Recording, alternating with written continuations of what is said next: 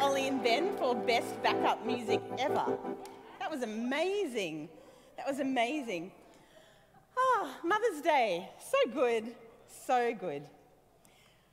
We're going to continue. It's a bit of a continue on. Did it? Danny Misdom. We're going to continue sort of on from this morning. For anyone who was here this morning or watched online, if you're watching online, welcome. This morning's theme was, is life a fairy tale? Is life a fairy tale? And so I'm going to continue on from that tonight. Fairy tale or family? That's what we're going to talk about tonight. Fairy tale or family? Is life a fairy tale? And as soon as I said this to Danny, he's like, oh, fairy floss. Maybe he was hungry. Does anyone like fairy floss? Is there a photo on the screen of someone enjoying fairy floss? Look at that. Who wants to see me enjoy fairy floss? Look, the wonderful Rochelle has bought me fairy floss. Look at this. 1, 2, 3. Fairy floss. What am I meant to do? Like this. Fairy floss. Who likes fairy floss? Yes, I do. I really do. I know it's just sugar. I know it is. When I was a kid, though, back in the early 80s, the only time we got fairy floss or toffee apples was at the local show. 2 days of the year. It's the only time. How terrible was that? Now when I go to the supermarket and I see toffee apples, I say to the kids, you can get toffee apples anytime you want. Not that I buy them, but for us, it was only 2 days a year that we could get fairy floss. And so it was so exciting to eat sponge sugar. It's just so fun and pretty and fabulous. But I want to show you a little clip about fairy floss. You may have seen it. Just a sec. Don't put it up yet. Who knows what raccoons are? Because raccoons wash their food. They are incredibly fastidious. Can you see where this is going? Let's have a look at the clip. Let's have a look at the clip. Look, he's got his fairy floss. Oh, look at him. Oh. Can you play it again, just because it's beautiful? He's so sad. Look. Oh. I'm lying. I hope you are seeing this because it literally melted my heart when I saw this poor little raccoon just, where is it? Where is it? And fairy tales are a bit like that, aren't they? Fairy tales can disappear, poof, at the slightest little things. What is a fairy tale and why aren't they maybe not as good as we think they are? Because fairy tales inevitably have a perfect, happy ending. Okay, so we have a princess who's been brought up by a evil stepmother or has no parents at all or grew up in a cellar somewhere, and everything becomes fabulous, and it finishes with, and she lived, or they lived, because it's always a they at the end, happily ever after. But we know life is not like that. Life is more like the raccoon with the fairy floss. Sometimes at the snap of a fingers, at some life event that happens, the fairy tale disappears. Or the fairy tale never eventuates. It never happens. And I want to suggest tonight that we, as followers of Jesus, get to choose family over fairy tale. And I mean this family. And we're going to explore 3 different fairy tales that maybe we have or we've thought about or we know we've heard from other people or have just imagined about church. I don't think I'm going to hold these all the time. Who wants some fairy floss? Come and grab one. Oh, girls first. Now, Toby have that one because I ate it. Yeah. Okay, you can share. Oh. People like fairy floss is what I'm gathering. Okay. Sorry, this side of the room. Okay. We don't get a fairy godmother, do we? What do we get? We get a God whose desire it is to transform us little by little by little. There's no magic wand. I wish there were. There isn't. He's a God of slow and consistent growth. He's a God of second chances. He's a God of forgiving mistakes and starting again. You know what, though? There is a happy ending. Who remember Kristie Misdom's sermon from about 3 weeks ago about heaven? There's a happy ending because we live in God's kingdom.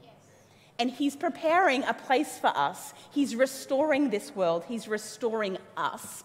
There is a happy ending, but it doesn't come with a wand and maybe not fairy floss. So, family. What's this idea of family about? I want to read from Matthew, the Gospel of Matthew, chapter 12. Have a look on the screen. While Jesus was standing talking to the crowd, his mother and brothers stood outside waiting to speak to him. Someone said to him, "Your mother and brothers are standing outside wanting to speak to you." He replied to him, "Who is my mother? Who are my brothers?" And this is where you go, little bit harsh, Jesus.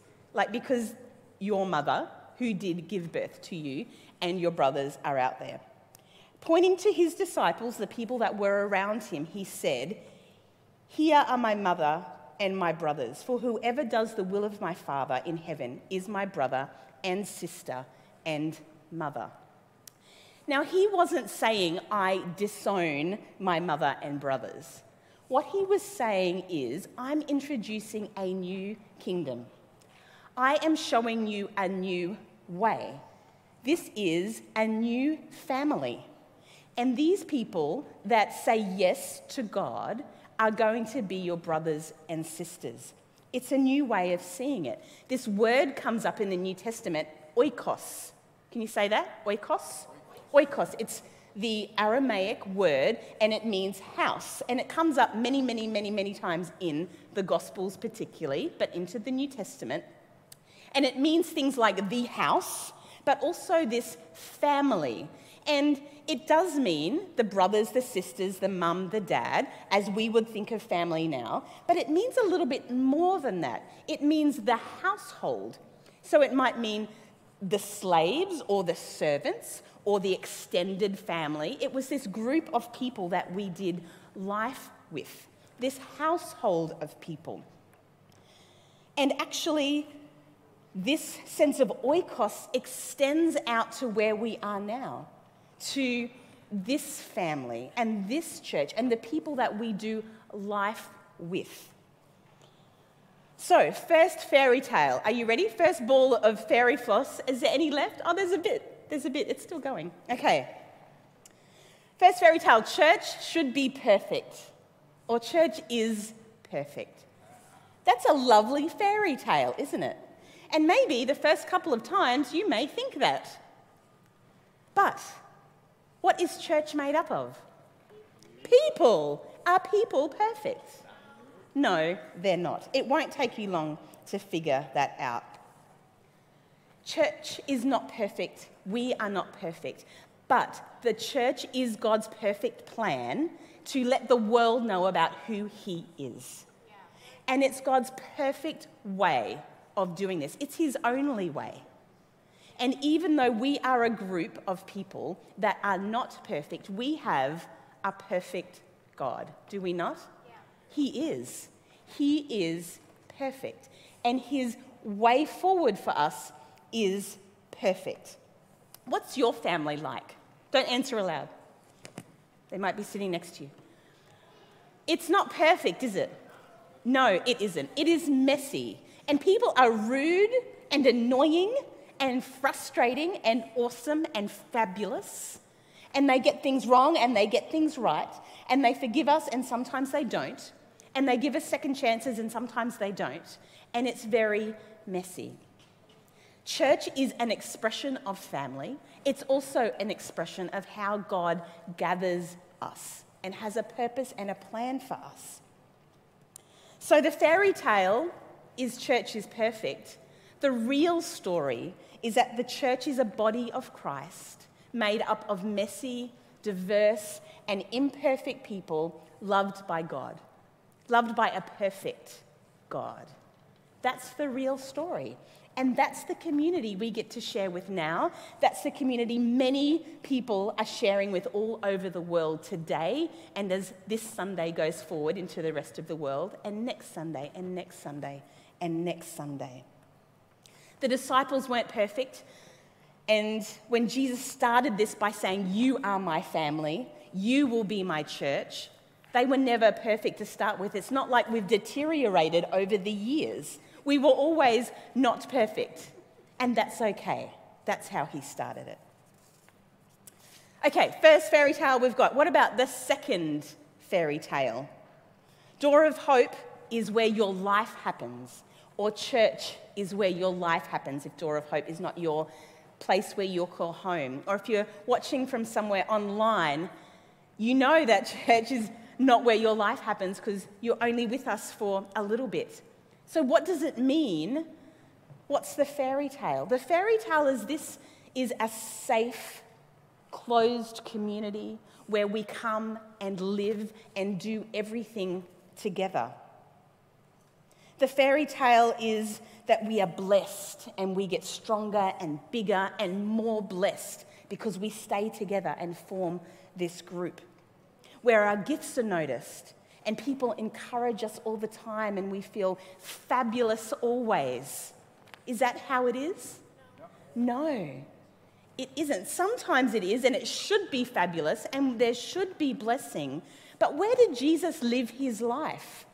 Did he live it in the synagogue all the time?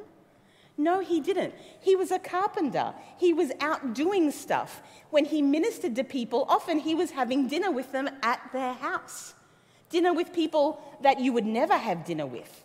Dinner with people who no one else liked. Dinner with annoying people who did the wrong thing. His disciples were annoying and fought with each other and wondered who was going to be first and who was going to be like the most awesome disciple.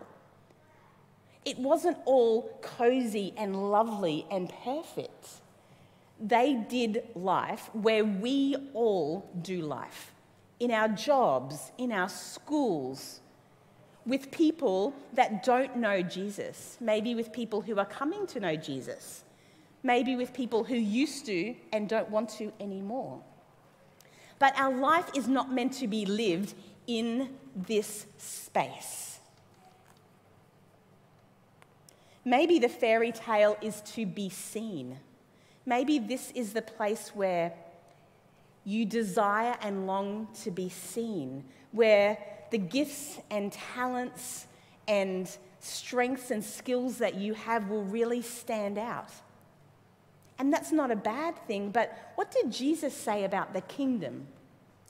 The kingdom is so often about the unseen, isn't it? The kingdom says, those that are first shall be last, and those that are last shall be first.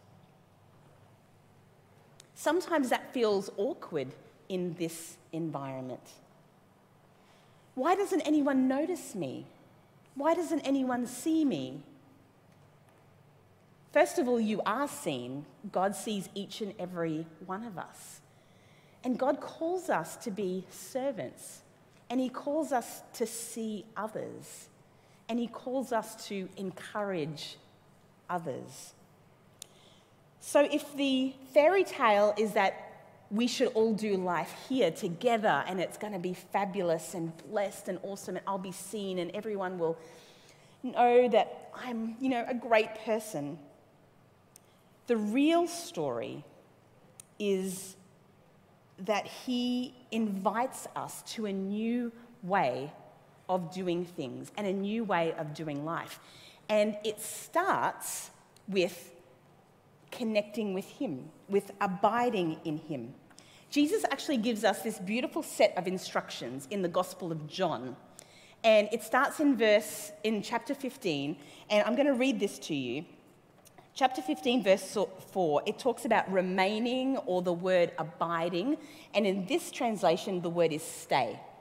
And it says, "Stay joined to me," Jesus said, "and I will stay joined to you. Just as a branch cannot produce fruit unless it stays joined to the vine, you cannot produce fruit unless you stay joined to me. I am the vine and you are the branches. If you stay joined to me and I stay joined to you, then you will produce lots of fruit. But you cannot do anything without me. If you don't stay joined to me, you'll be thrown away. You'll be like dry branches that are gathered up and burned in the fire. So this is like the first set of instructions on how to live in this world. First of all, remain in Jesus. And this is where we come together. This is where we spend time with him. This is where we might spend 20 minutes in the chair reading his word, letting it soak into us, asking him through prayer what it means and what we should do. This is the process of connecting deeply with Jesus. Then we go over to John chapter 17, and he says this. He's praying to the Father about us, the people that know him. He says, Father, I don't ask that you take my followers out of this world, but keep them safe from the evil one.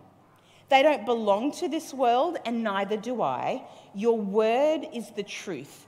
So let this truth make them completely yours. I'm sending them into the world just as you sent me. I have given myself completely for their sake, so they may belong completely to the truth.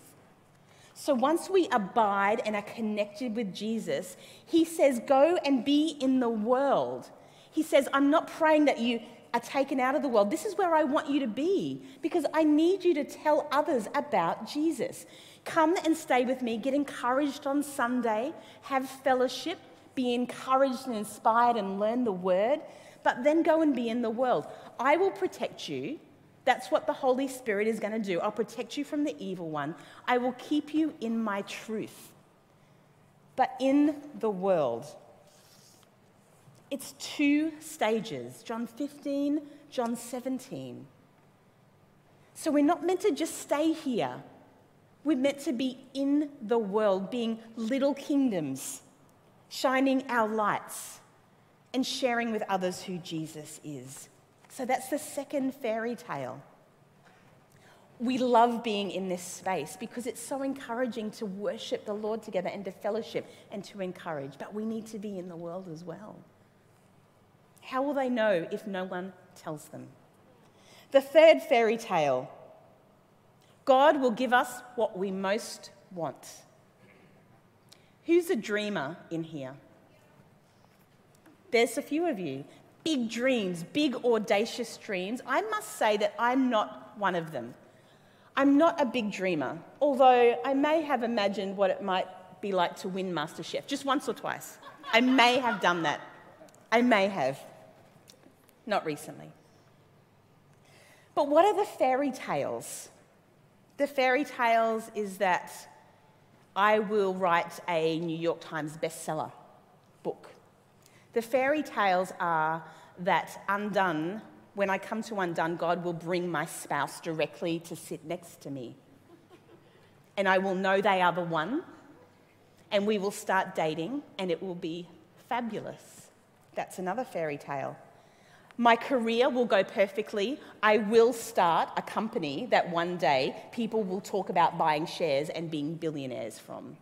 That's another fairy tale. If I do everything right, I will have the perfect family. These are fairy tales. They're not bad desires. We've talked about that, haven't we? The desires. They're not bad.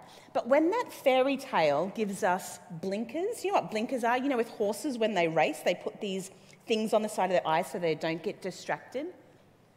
Fairy tales can be blinkers for us, especially in relationships.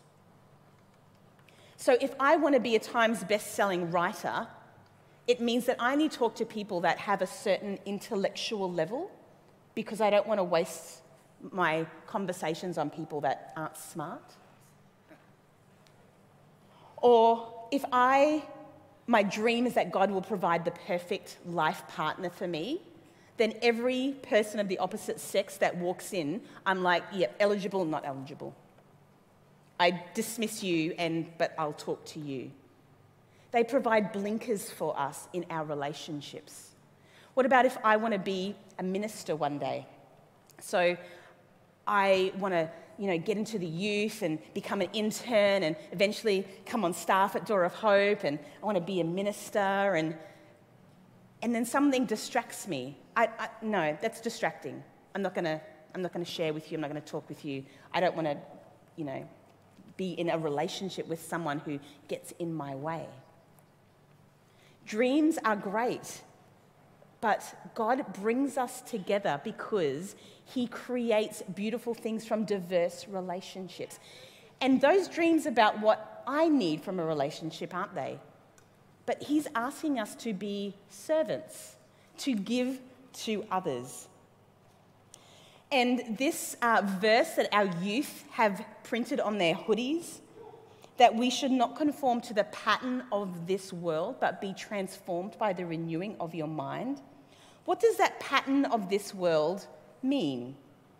The pattern of this world means that if you have the same culture and the same outward exterior as everyone else in your world, then that's a problem. If you can't be differentiated from all the other people in the world, then that's a problem. That's conforming to the pattern of this world. The pattern that says, I need to have a boyfriend or a girlfriend who I'm going to marry, and we're going to have a family. I'm going to be dedicated to my career and nothing's going to distract me. I'm going to be this author and I will not talk to anyone every day because I just need to focus and concentrate. But God calls us into relationship with many different people to share and to give of ourselves and our resources and our time as he grows us to be Jesus-centered, others-focused people. What are our responsibilities to other people in the church? I love this passage that we get from 1 Timothy. And this is really, I guess, the crux of what I wanted to say tonight. He says, don't correct an older man. This is in the church. Encourage him as you would your own father. Treat younger men as you would your own brother. And treat older women as you would your own mother. Show the same respect to younger women that you would to your sister. What he's saying is that when we are in the body of Christ, the people that are here with us are not here for a reason to serve us. They're here because they have an identity in Christ, and they're part of our family now. They're not here because we choose them. They're here because they're also children of God. And how do we treat our brothers and sisters? They are there to sharpen us, to do life with, to enjoy life with, to teach us lessons sometimes. Sometimes they're there to convict us and challenge us, not to condemn, but to encourage us in the way of Jesus. Sometimes they are really annoying. That's true. Brothers and sisters are. But we also have spiritual mothers and spiritual fathers. People that God puts in our community to be his family, his body. And if we sometimes just have this blinkered notion of who people are around us, we don't experience the fullness of community and the fullness of what God has for us. What's our story? We are God's children. We are brothers and sisters in Christ, maybe aunties and uncles, maybe mothers and fathers, but especially our young adults today. Don't be so thinking about conforming to what the world has for us that we forget that God has a beautiful journey for each of us. Not all of us will be married with a spouse and children. I've just had a beautiful friend I know. She's about 49 years old, maybe 50 years old. She's getting married on the 17th of September. God has a very specific journey for her, and has had her abiding with him for many, many, many, many years, and then surprises her with this life partner. She didn't conform to the pattern of this world. She's been single for most of her adult life, and she has served him beautifully in that time. There are people that have been married, and it's challenging and it's hard. It's also beautiful. And God intertwines these things. He doesn't have a very set out order for each one of us to follow. He just wants us to love him, to be Jesus-centered, and to share who he is with others. And he will weave people in and out of our lives. What does it look like to surrender our fairy tales to God, or surrender our dreams to God? We sang that song earlier. We need to re-surrender. What does that look like to give things up to him?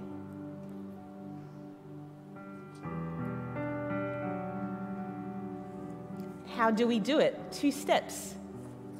Abiding, like in John 15, allowing the same life-giving water that flows through the vine to flow into us, where we belong in his truth. And then to be in the world, to do our everyday life, being a child of God and sharing who he is. It's simple, but it's not easy. But the Holy Spirit is there to help us through. So I'm going to pray now, and I'm going to pray for those that have fairy tales and those that have dreams and anywhere in between as we surrender those. I don't think I'll ever win MasterChef, maybe. But what I know is that the Lord Jesus dwells in me, and that the joy and peace I receive from being a follower of his far outweighs anything that I could dream or imagine. Let's pray together. Heavenly Father, thank you for your Son. Thank you for the truth that you have shown to us through his life and his words and his actions and his relationships while he was on earth, and now in your Holy Spirit. Lord Jesus, would you transform some of the fairy tales we still have about who you are and how we should live? Would you transform them, Lord Jesus, into your truth and your desire for us? Would you gently, slowly, graciously mold us into the people that you want us to be, centered on you, Lord Jesus? Would you help us to make these dreams Jesus-centered, our successes Jesus-centered, our relationships Jesus-centered, that we may glorify you and share with others who you are. We pray these things in your name, Lord Jesus. Amen. Thank you, Kristie.